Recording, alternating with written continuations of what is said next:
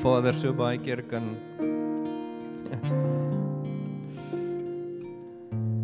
kom ons woorde kort, Here, en ons dade kort in die openbaring van wie U is en hoe ons onsself wil uitgiet vir U, Here, weet ons baie keer nie hoe nie, Here. Maar al wat U soek is 'n hart wat net uitroep na U, Here. 'n Hart wat U soek. Ek ervaar so 'n tendernis van die Heilige Gees vanoggend terwyl U by ons is, Here, en dat U ons wil kom sag maak vanoggend.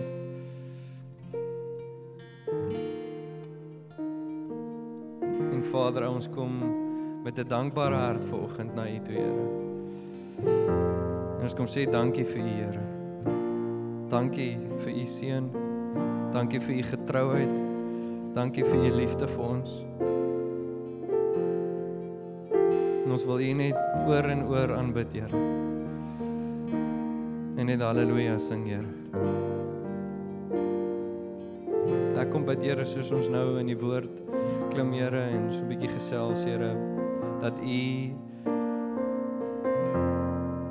in elkeen van ons harte kom openbaar, Here. Wat U vir elkeen wil sê, Vader, deur die Gees bid ek dit in Jesus se naam, Here. In Jesus se naam. Amen. Amen. Dankie span.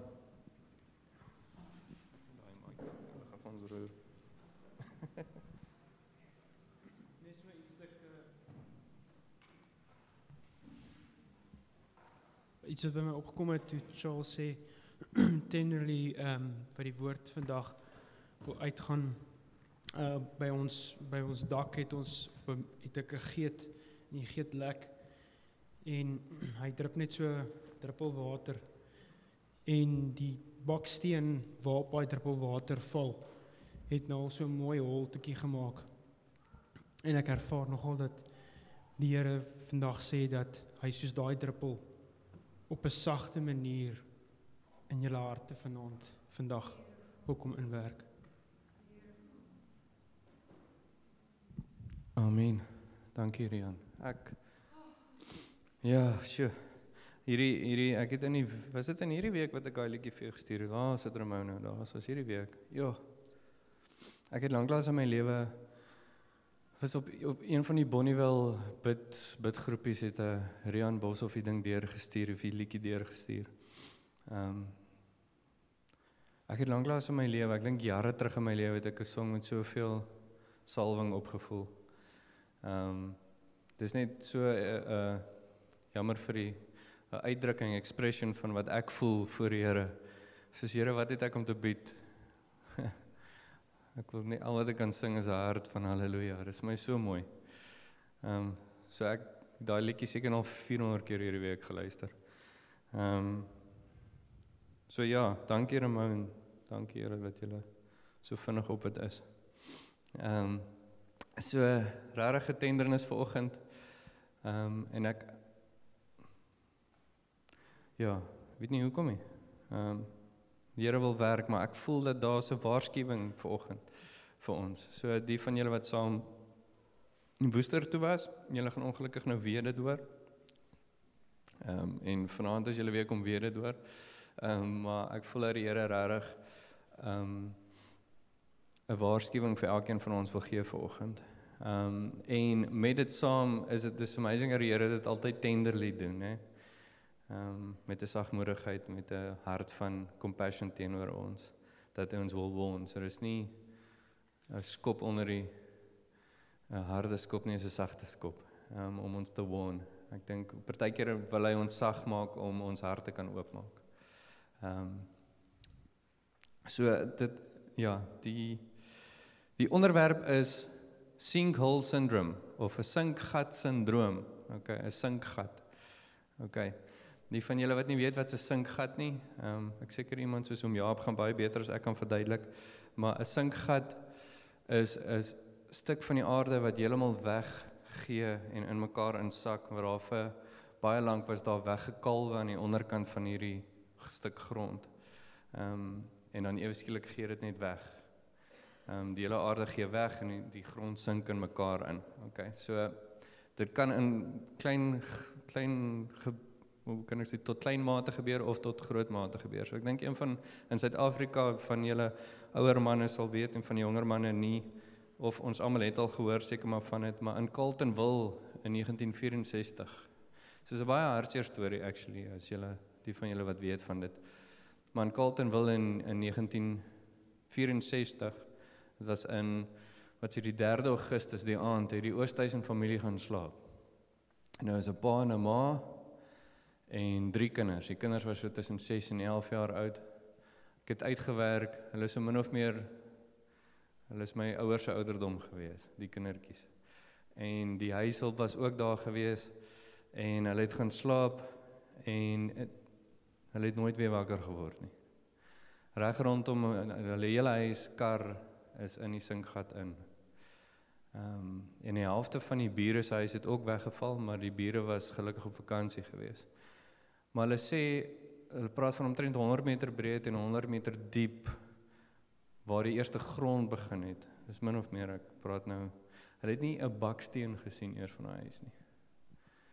Dit was van die ander grond was bo op die huis, die kar, alles is weg. Dit is asof dit nooit bestaan het nie. Nou, dit is vreemd vir ons om te begin met so iets, maar ek het tyd saam met, wat ons saam met Wilmaree gehad het hy vinnig met ons gesels oor, en ek het baie lank gemediteer oor dit. Baie lank met die Here gepraat oor dit. Maar die ding van 'n sinkgat is, dis nie iets wat vinnig gebeur nie. Okay, het gebeur in 'n oomblik, maar is maande en selfs jare en jare se kalwe, se weg, erosie wat gebeur in die onderkant. Ek weet nie of erosie regte woord is nie, maar is erosie wat maar gebeur in die onderkant van die grond, en jare en jare en jare, of dalk maande se wegkalwe. So Carletonville is 'n myn area wat julle weet, so ek dink dit is seker nog maar deel gewees van dit, maar so baie Christene, volwasse Christene, mense wat ons ken, selfs mense wat mense opkyk na partykeer, het kom by 'n oomblik in 'n dag. Ek hoor so baie van pastore en van volwasse Christene wat daar kom eendag aan doen hulle iets wat hulle nie wil doen nie.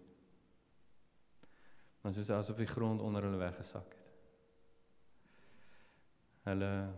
Ek het nou 'n klomp stories die laaste ruk wat ek hoor van 'n pastoor wat met die worship leader se vrou weggeloop het, en klomp sulke eina stories wat ons hoor waar kerke split en seer kry en leiers droog maak, en nou praat ek van volwasse Christene, ek praat nie eers van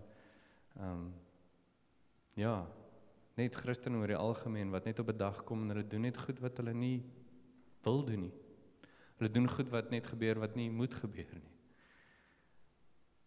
En ek dink die Here se waarskuwing vir ons is, ek wil vir ons hierdie skrif lees in Spreuke 14 vers 12, die direkte vertaling sê, daar is 'n pad wat vir 'n mens reg lyk, maar dit eindig by paaie na die dood.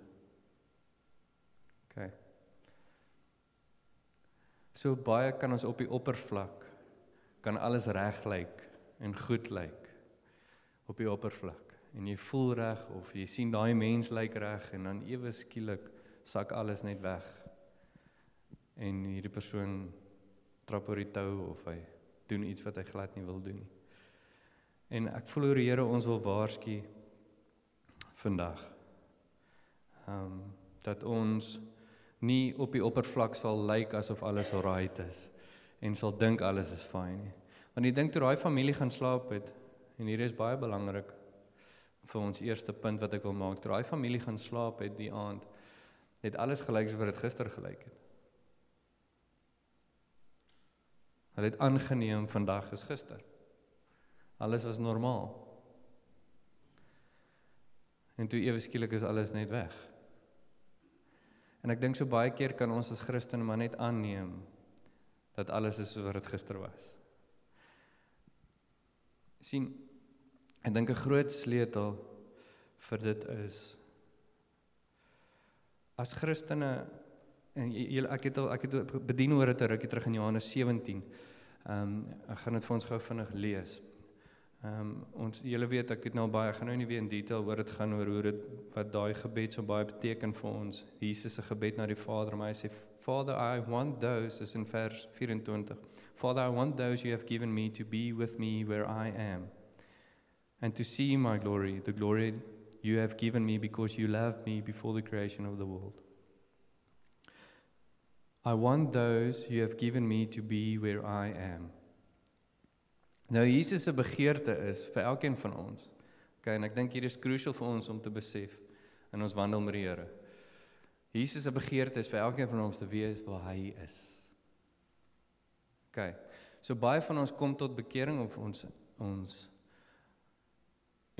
kom tot bekering, en ek dink baie Christene, selfs volwasse Christene, en ek dink dis waar die sleutel in lê van om nie weg te kalwe onder ons nie, om seker te maak ons is alright. Ek dink baie van ons kom tot bekering en ons leef net met 'n bewustheid van Jesus. Ons volg hom nie. Maak dit nou sin wat ek sê? Ons lewe elke dag, ons gaan aan met ons normale dinge en ons probeer leef en deur die storms kom met 'n bewustheid van Jesus. Sonder om Jesus te volg. Jesus se begeerte is, Here, o Vader, ek bid dat hulle sal wees waar ek is. Ons is hier om Jesus te volg. Ons is nie hier om te leef en Jesus volg ons nie. En dis hoekom ons dalk so min van hom sien. Want ons probeer net 'n bewustheid skep van hom in ons daaglikse lewe, sonder om te besef, Here, waar is u vandag? Waar is u in hierdie situasie? Waar wil u hê moet ek wees? Want ek moet u volg, nie u my nie. En ek dink ons mis daai punt van om in Jesus gegrond te wees, waar hy is. Hy is ons rots. So soek die rots in jou dag. Okay, so dit klink nou baie teologies en alles, maar ons gaan nou prakties 'n paar punte oor hoe ons dit kan doen. Maar ek dink oor dit ons volwasse ding is, en ons het 'n bietjie van 'n openbaring van wie Jesus is. En nou praat ek van volwasse Christene.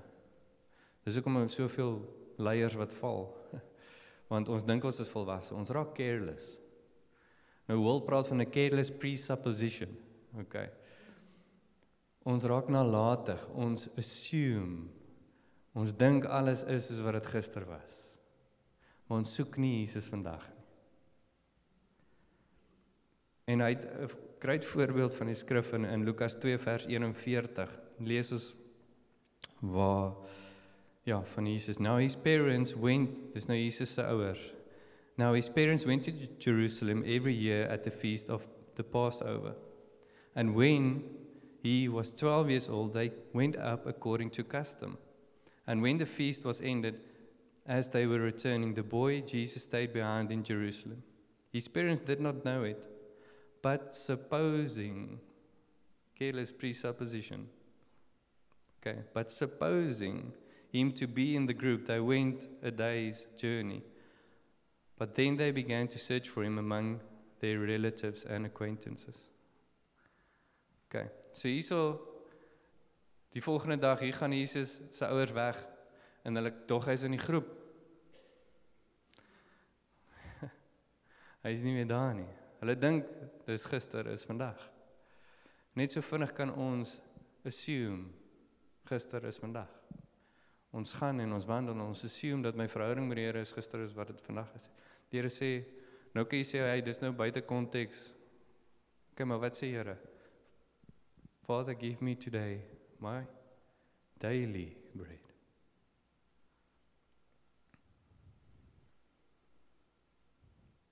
In Psalm skryf David ook in die New King James, sê, early in the morning I seek you. Hy soek nie net 'n bewustheid van Jesus nie, hy soek Jesus. Elke oggend, elke dag. In 1 Chronicles 16:11, seek the Lord and his strength, seek his presence continually. Continually. Sien, net so vinnige freebie rondom hierdie ding. In vers 34, Lukas wat sê, but supposing, in Lukas 2 vers 44, wat sê, but supposing him to be in the group. Ons kan so baie keer wanneer ons in 'n groep saam wandel, dat ons maar net suppose Jesus is saam met ons. Hierdie ou het 60,000 followers, hy het 'n kerk van, weet nie hoeveel duisende mense nie. As die groep daar is, dan moet Jesus, ons gaan saam met die groep, want Jesus is mos nou daar.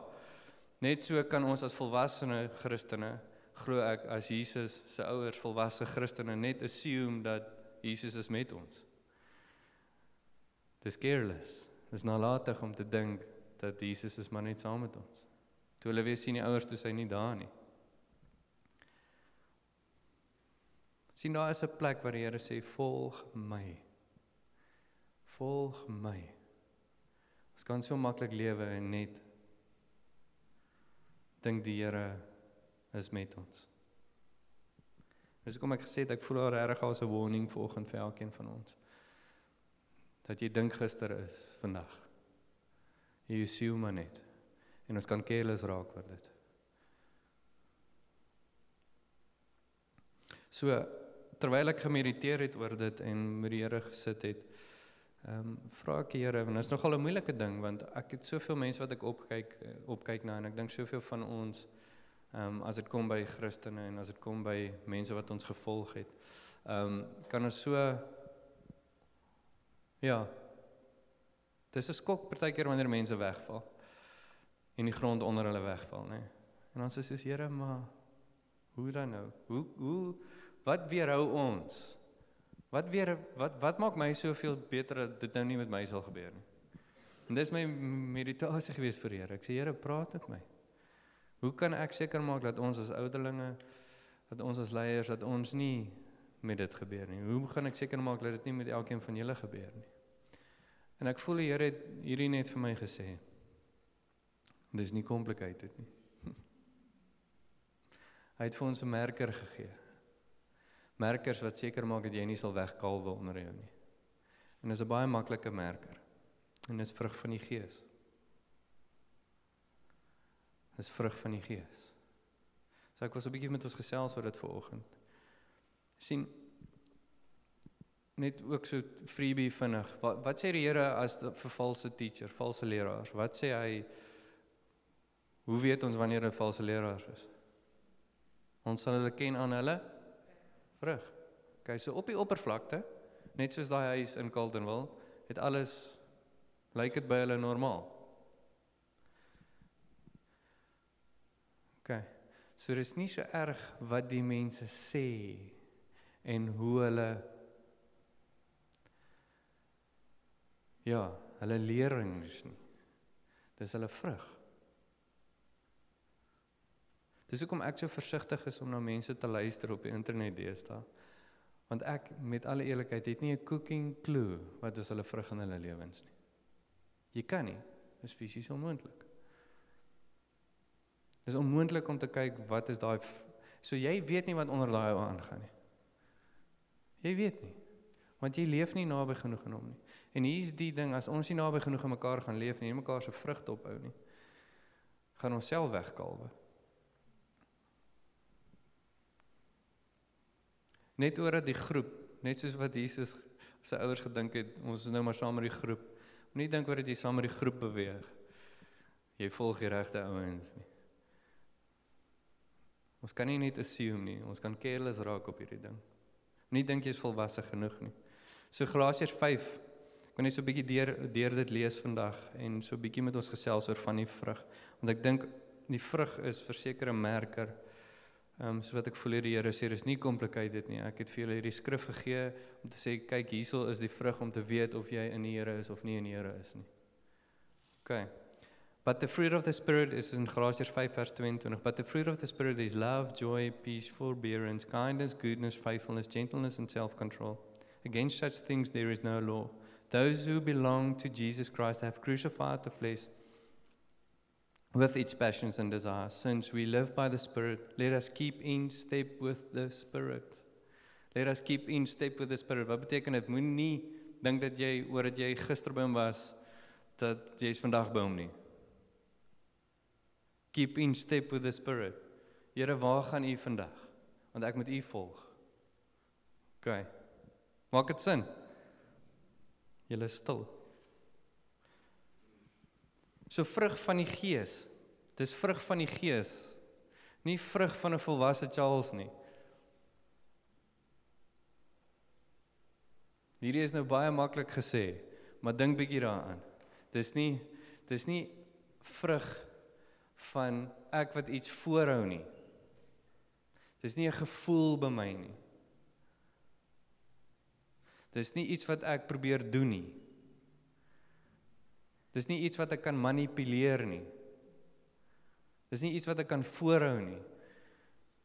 Dis 'n vrug van die Gees, nie vrug van 'n volwasse Charles nie.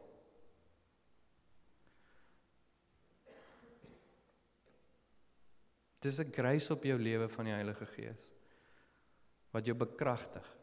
So vrug van die Gees is 'n overflow van iets. OK, dis 'n boom dra goeie vrugte, hoekom? Want is 'n goeie boom. 'n swak boom kan nie goeie vrugte dra nie. Ons kan nie iets voorhou wat ons nie ingegrond is nie. En dit moet ons baie vry maak eintlik vandag. Soos wat ons deur hierdie goed werk, wil ek hê julle moet besef dat as jy sukkel met van hierdie vrug, dis nie iets wat jy nou moet probeer begin doen nie. Hoor nou mooi. As jy sukkel met liefde, sê okay, ek moet meer lief hê. Nee, kom by die Here uit en jy sal meer lief hê. Moenie iets probeer manipuleer of iets, ja, wat is die regte woord? Ja, manufacture is die beter woord. Manufacture is iets om het te vervaardig, daar is die woord, lekker. Produceer. Ja. So, 'n voorbeeld by my, voordat ons by die vrugte uitkom. 'n Voorbeeld by my, wanneer ek agterkom, as ek so 'n bietjie werkstres begin kry. OK, dit gebeur. Ja. As ek so 'n bietjie spanning kan kry by die werk. Ek is so lief vir my vrou. Sy kyk my net so. Sy sê vir my, jy moet by die Here uitkom. Sy weet waar ek die antwoord gaan vind. En waar dit sal beter gaan. Wees so prakties, weet jy wat doen ek? Ek het nie 'n beter woord om dit te beskryf, but I really dig into the Spirit. Ek soek die rots. Ek het hierdie prentjie, ek het in hierdie week met iemand gesit en gesels oor, maar ek het hierdie prentjie net van hoe mens deur die sand en deur die gemors by die rots probeer uitkom. En hoe ek regtig met ingrawe. En hoe ek dit doen is om, as ek weet dat daar's van die vrug van die Gees waarmee ek sukkel, dan is ek regtig om, I dig into the Spirit. Ek worship, ek probeer verby al daai goeters gaan. Probeer verby die sand, verby die gemors, verby die omstandighede gaan, sodat ek myself, my voete kan vind op die rots. Dus hoekom dit so belangrik is om te aanbid en by die Here uit te kom. Intimiteit met die Here, dis wanneer ek die vrug dan begin vind. So die eerste een is liefde. Die eerste een is liefde. 2 Korintiërs 5 vers 14. For the love of Christ controls us. For Christ's love compels us, sê van die vertalings. Because we have concluded this, that one has died for all, therefore all have died. And he died for all, that those who live might know, luister mooi, that those who live might no longer live for themselves, but for him who for their sake died and was raised. Sien, it's actually amazing that his love controls us. So wanneer ons praat van die liefde van die Here en jy self moet opweeg, is dit 'n merker in my lewe? Luister nou mooi, probeer my volg vanoggend. Is ek besig om weg te kalwe? Is ek op 'n gevaarlike plek? Meet jouself in die liefde van die Here. Het jy die liefde van die Here in jou wat jou beheer? Die liefde van die Here wat jou doodmaak, soos daai skrif sê. Hoeveel van jou dag word beheer deur die liefde van die Here? Vir mense. Vir hom.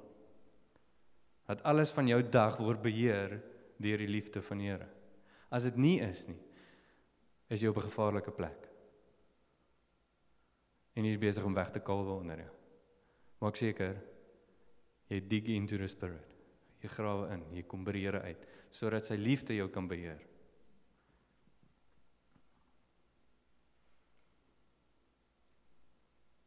Sien, dis so moeilik om partykeer ons liefde te meet en wat is werklike liefde.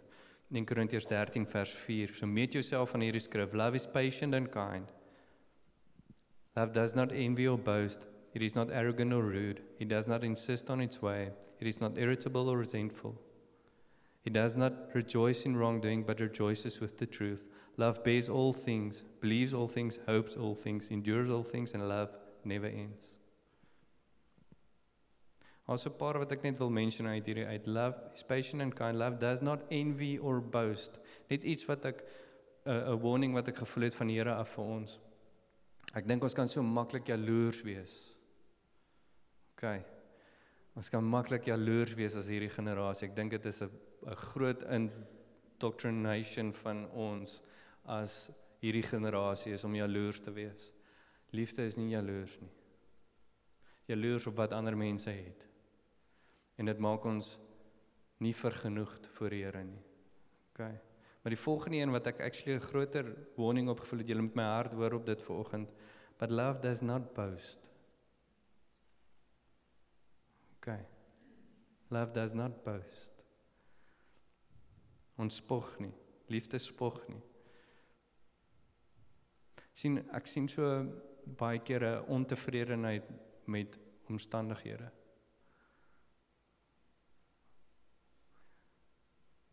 En ek dink baie keer kan baie van ons probeer, oordat ons eintlik dalk maar sukkel met identiteit of aanvaarding, wil ons, hoor my nou mooi, die nuutste klere dra, nuwe klere dra, 'n goeie voorkoms voorsit. Eintlik wat ons doen is ons boast. Ek hoor julle hoor op my hart vanoggend wat ek gevoel die Here vir ons sê, dat wanneer ek iemand liefhet, wanneer ek sy liefde wat my beheer, is ek verskriklik versigtig oor hoe ek oorkom en hoe ek voorkom. Hierdie generasie wil voorkom as suksesvol. Ons wil voorkom as suksesvol. Dis wat die wêreld vir ons indoktrineer mee. Ons wil voorkom as suksesvol.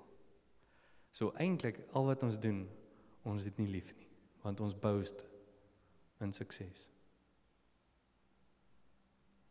Wanneer ons mense lief het, is ek meer worried oor wat jy dink. Okay, hoor my. Dis nie 'n fear of man nie, maar dis oor wat ek lief het. Voel jy minderwaardig in my teenwoordigheid of nie? Voel jy onsuksesvol in my teenwoordigheid of nie?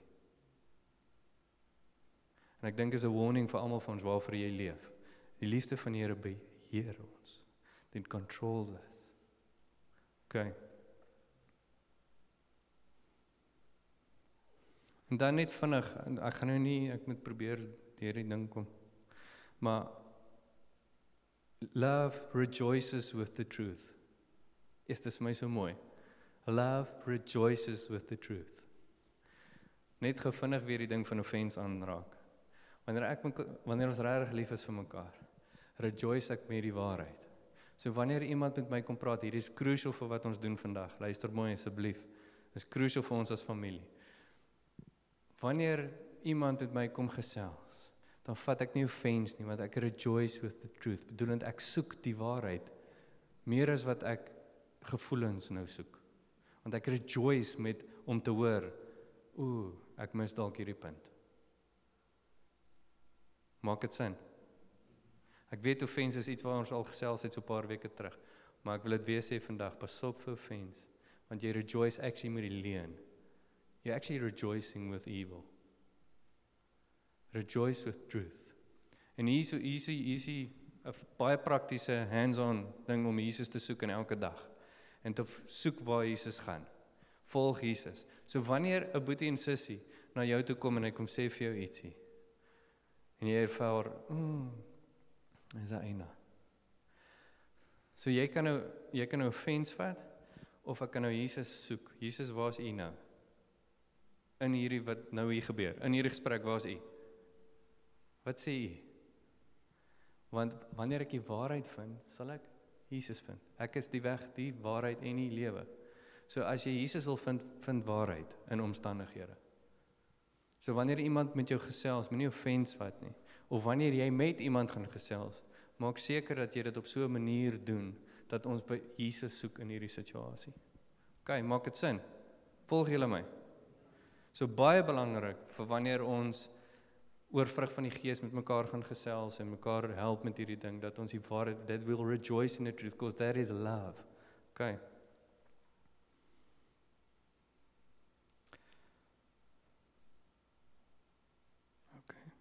So, net 'n praktiese vinnige ding in my persoonlike lewe. Ek weet as my liefde vir mense begin, soos ek het 'n mercy gift, ek pastoors hart, ek is lief vir julle almal, julle weet dit.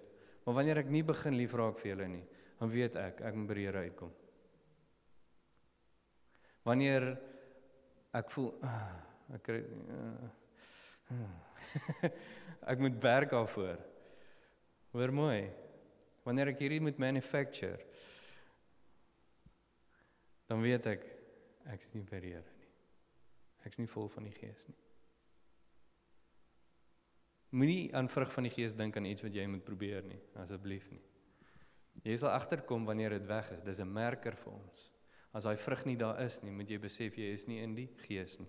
So liefde verseker is een van my grootste, maar dis my eerste vruggie wat gaan, is die volgende ene joy. Joy is my eerste vrug wat gaan. My vrou weet ook, sy sê vir my, en dan weet ek moet hier uitkom.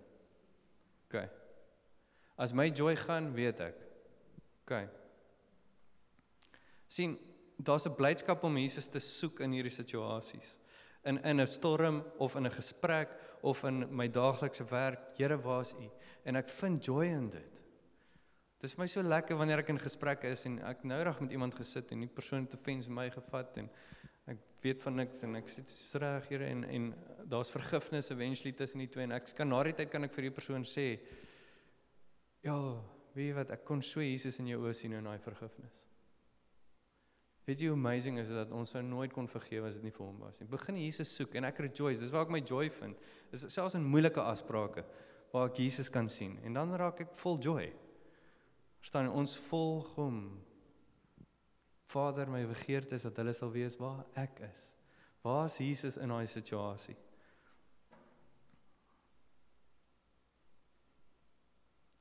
So, die ander gaan ek redelik vinnig deurgaan, maar ek voel net die ding van joy gou vinnig. Sien, joy is om die koninkryk in my te sien, is nie, ons kan so vinnig soos die fariseërs raak, en soos wat Israeliete was, hulle die koninkryk, die Messias het gekom, maar daar het niks verander nie. En hulle sê toe, waar is die koninkryk? Hy sê, nee, koninkryk is in jou. In jou. En so baie kan ons in situasies om ons kyk, en soek Here, wat gaan nou aan? Hey, jou joy is in jou. Die koninkryk het gekom in jou hart. Rejoice op dit. Rejoice op dit. Nie om jou nie. Nie in hierdie situasie, of in hierdie storm, of in hierdie gesprek. Die koninkryk is in jou. En die oomblik as ek hom sien, is die glas altyd half vol. Met Jesus is die glas altyd half vol. Altyd. Dit wat ons nou gesing het, die liedjie se naam is Gratitude. En ons ken daai Psalm, enter his gates with thanksgiving and his courts with praise. As jy sukkel om Jesus, luister gou, hier is belangrik. As jy sukkel om Jesus se teenwoordigheid in jou lewe te ervaar, hou op om 'n klaarkous te wees. Ek gaan dit weer vir julle sê, as jy sukkel om Jesus se teenwoordigheid te ervaar, as jy sukkel om te sien waar is Jesus in hierdie situasies, hou op klaar. Wees dankbaar. Because you want to enter his courts and his gates, it's with thanksgiving and praise. Nie klaar nie. Daar is 'n plek wat ons voor die Here bid en ons vra, en maar daar is 'n plek wat ons by hom eers moet uitkom. Daar is soveel om voor dankbaar te wees in die lewe. Daar is soveel om voor te bid. Nou praat ek nie bid vir al die situasies nie, ek bid in dankbaarheid om Here dankie te sê. Want die koninkryk het gekom in my hart, en daar is soveel om voor dankbaar te wees. Die feit dat ons hier kan sit vandag nog, ek kan nou aangaan oor dankbaarheid. Maar as jy sukkel om die Here te ervaar, hou op klaar. Try dit net vir 'n season. OK.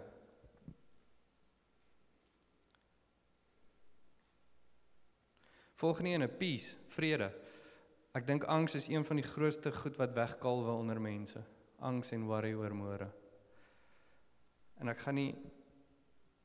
wil net hierdie vir julle sê rondom dit vanoggend. Ek wil nie te veel tyd aan dit spandeer nie. Maar angs is regtig een van die grootste goed wat wegkal, angs of worry of stres. Vrede is nie 'n plek nie. Vrede is 'n persoon. Peace is not a place, it's a person. Weereens, jy gaan nie vrede of angs of worry kan wegkry nie. Sonder Jesus nie, want Jesus is vrede. So as jy die vrug van vrede wil hê in jou lewe, is dit in die Heilige Gees, nie in om sielkundig, luister mooi, die situasies om jou te probeer verander nie. Dit is 'n vrug van die Gees. Vrede is 'n vrug van die Gees. So wees in die Here en jou angs sal weggaan. OK. Ek praat nou nie van, ek gaan nou justify nie, maar praat nou nie van mense wat sukkel met depressie. Ek weet daar's baie keer fisies fout, maar grootendeels, hoekom sê die Here, moenie worry oor die dag van môre nie. OK. So daar is 'n plek wat ons moet leer om in die Here te wees en sy vrede te wees, want hy plek, weer eens, vrede is nie 'n plek nie, bedoelend, my omstandighede is nou great, en nou het ek vrede nie. Vrede is nie daai plek nie, vrede is 'n persoon in daai plek. OK. Geduld, forbearance of patience. Ek gaan dit net hier so reguit sê, ek dink, ek het dit in die booster ook net so reguit gesê, en ek gaan dit net so los. Ek dink as jy sukkel met geduld, sukkel jy met humbleness. OK. So ek dink jy het weer eens, love is patient. Die Here se liefde controls us. So as jy sukkel met geduld, is jy nie beheer deur Jesus se liefde nie. Jy is beheer deur jouself en jy eie selfsug. So as jy ongeduldig is, en 'n ongeduldige mens, word humble. OK. Klink nou hard, maar julle hoor my hart. Vriendelikheid. Nou, vriendelikheid, daar's baie mense wat sukkel met dit. Weer 'n ding wat jy nie gaan manufacture nie, is iets wat jy by die Here gaan vind, is vriendelikheid. Nog 'n great voorbeeld vir my, ek weet nie wie van julle het die interview wie van julle kyk The Chosen? Okay, so die van julle wat gekyk, daar's 'n interview wat hulle met die karakter van Jesus het. Nogal amazing wat hy gesê het, hulle praat met hom en hulle vra te vir hom, hoe kry jy dit reg? Hoe om daai emosies, en hy sê toe, ek nogal lank gedink aan dit, it's actually amazing om te dink, hy sê hoe dit net vir hom onmoontlik actually partykeer voel, en hy sê hy sal nooit by daai plek uitkom, om die emosies te wys wat Jesus gewys het nie, om die gevoelens teenoor mense te wys wat hy glo Jesus het nie. So elke keer as hy met compassion wys, dan probeer hy soveel as moontlik dit act.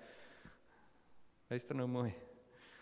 As hy joy moet wys, probeer hy soveel as moontlik joy wys, as wat hy moontlik kan. Besef julle dat ons is geroep om dit te doen elke dag? Ons is actually geroep om Jesus te act. Okay, maar ons kan dit nie act nie. Wanneer jy in die Gees is, kom hierdie goed net uit. So wanneer vriendelikheid nie 'n exuberant, 'n oorvloeiende vriendelikheid is nie, dan moet jy weet, ek is op 'n gevaarlike plek. Ek steun te veel op my eie persoonlikheid. Maar jy is nie in die Gees nie. So as jy sukkel met vriendelikheid, en dis nie, weer eens, ons kan so maklik sê, hy man, is maar wie ek is as mens. Ja, dis dalk wie jy is as mens, maar jy moet nie leef as jou mens nie. Jy moet leef in die Gees. We are called to be and walk by the Spirit. Step by step. So vriendelikheid is iets wat voluit van gaan wees. Die oomblik as ek in die Gees is. So, en ek luister mooi, ek warn julle vandag. Moenie vergeet waar ons praat nie. Ons kan wegkalwe onder ons. Dan kom daar eendag, dan sak die grond onder jou uit. En jy doen iets wat jy nie wil doen nie. Dis hoekom die Here sê, dis nie komplikheid nie, dis die vrug van die Gees. As jy by my is, sal jy nie wegkalwe nie. So kyk na jou lewe. Ondersoek jouself. Is ek 'n vriendelike mens? Want as ek nie is nie, moet ek weet ek moet by die Here uitkom. Okay. Goedheid. Ek dink nie die Here praat hier van good works nie. Ek dink dit kan enige iets wees. Ons kan so vinnig goed doen wat ons dink is goed, of is jy besig om Jesus te volg? Okay, wanneer ons hom volg, doen ons goed. Okay, maak dit sin? Getrouheid.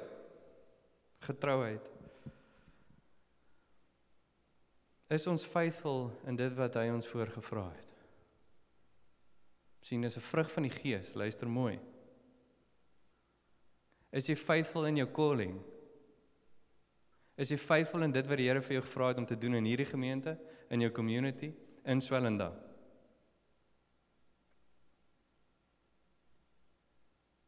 Stap jy in dit wat die Here vir jou het, en wat hy jou voorsê, volg my. Stap jy in dit? Is jy faithful? Dis 'n vrug van die Gees. Weereens, as jy sukkel met dit, is jy nie in die Gees nie. My hart het geskeur terwyl ek aan dink, Here, herinner my aan die huwelik.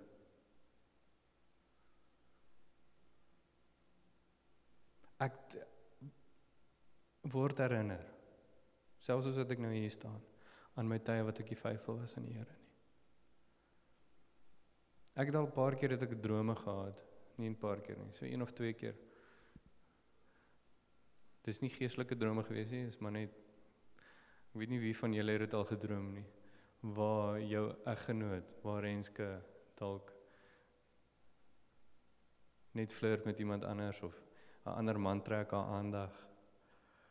En ek onthou hoe ek in die drome, ek skeer in my hart, hoe ek so huil, as ek nou daaraan moet dink, hoe Renske dalk moet aandag gee aan 'n ander man, wat dit sal doen aan my. Ek wonder hoeveel keer is die Here se hart geskeer, wanneer ons te veel aandag aan ander goed gee, nie aan hom nie. Aan ons eie roeping, nie aan ons eie roeping nie, waarvoor hy ons geroep het nie. Is jy faithful in dit wat die Here jou geroep het voor? As jy nie is nie, moenie dit probeer manufacture nie. Kom by die Here uit. Sagmoedigheid. Sit jouself in daardie persoon se skoene. Sien, ons kan reguit wees en ons kan waar wees, jy weet, ons kan waarheid gee vir mekaar, maar kom ons wees sagmoedig. Die Here is sagmoedig vanoggend met ons gewees. Dis 'n sagte punt skoen. Johan van Deventer het altyd vir my gesê, jy het 'n sagte punt skoen. Jy kan skop en is nie seer nie. Ons moet daai tipe mense word waar ons kan mense skop sonder om hulle seer te maak. Skop met die waarheid, soos wat Jesus met ons doen.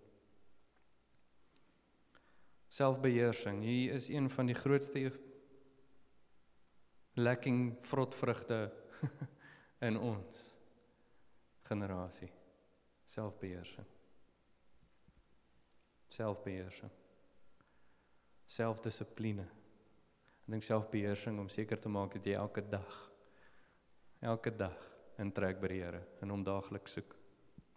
In ons gebedslewens. Selfbeheersing is 'n ding van, hey, ek gaan al sê, ek gaan bid.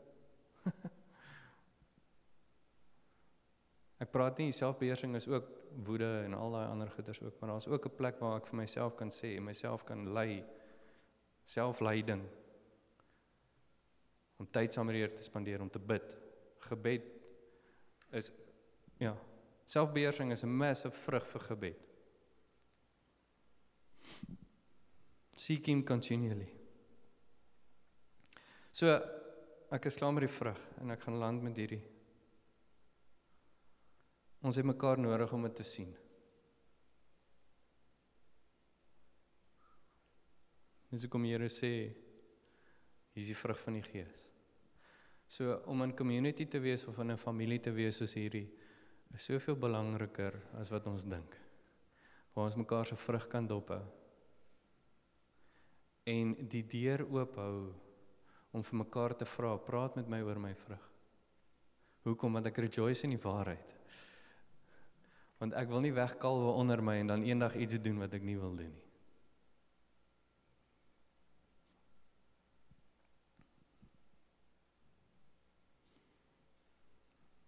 Ek wil weer vir julle sê vanoggend, en ek wil afsluit met dit. Moenie dink dat jy kry nie die vrug reg nie.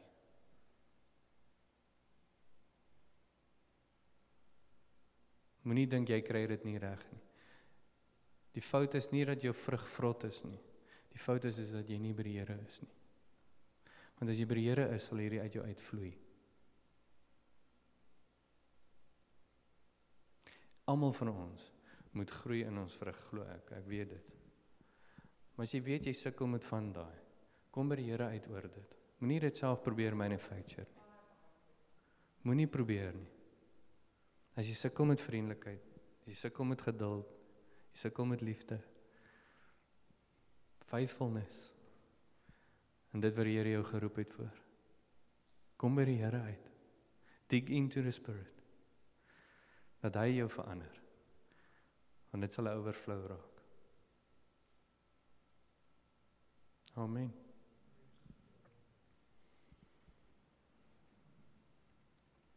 Kom ons almal staan. Kom ons staan.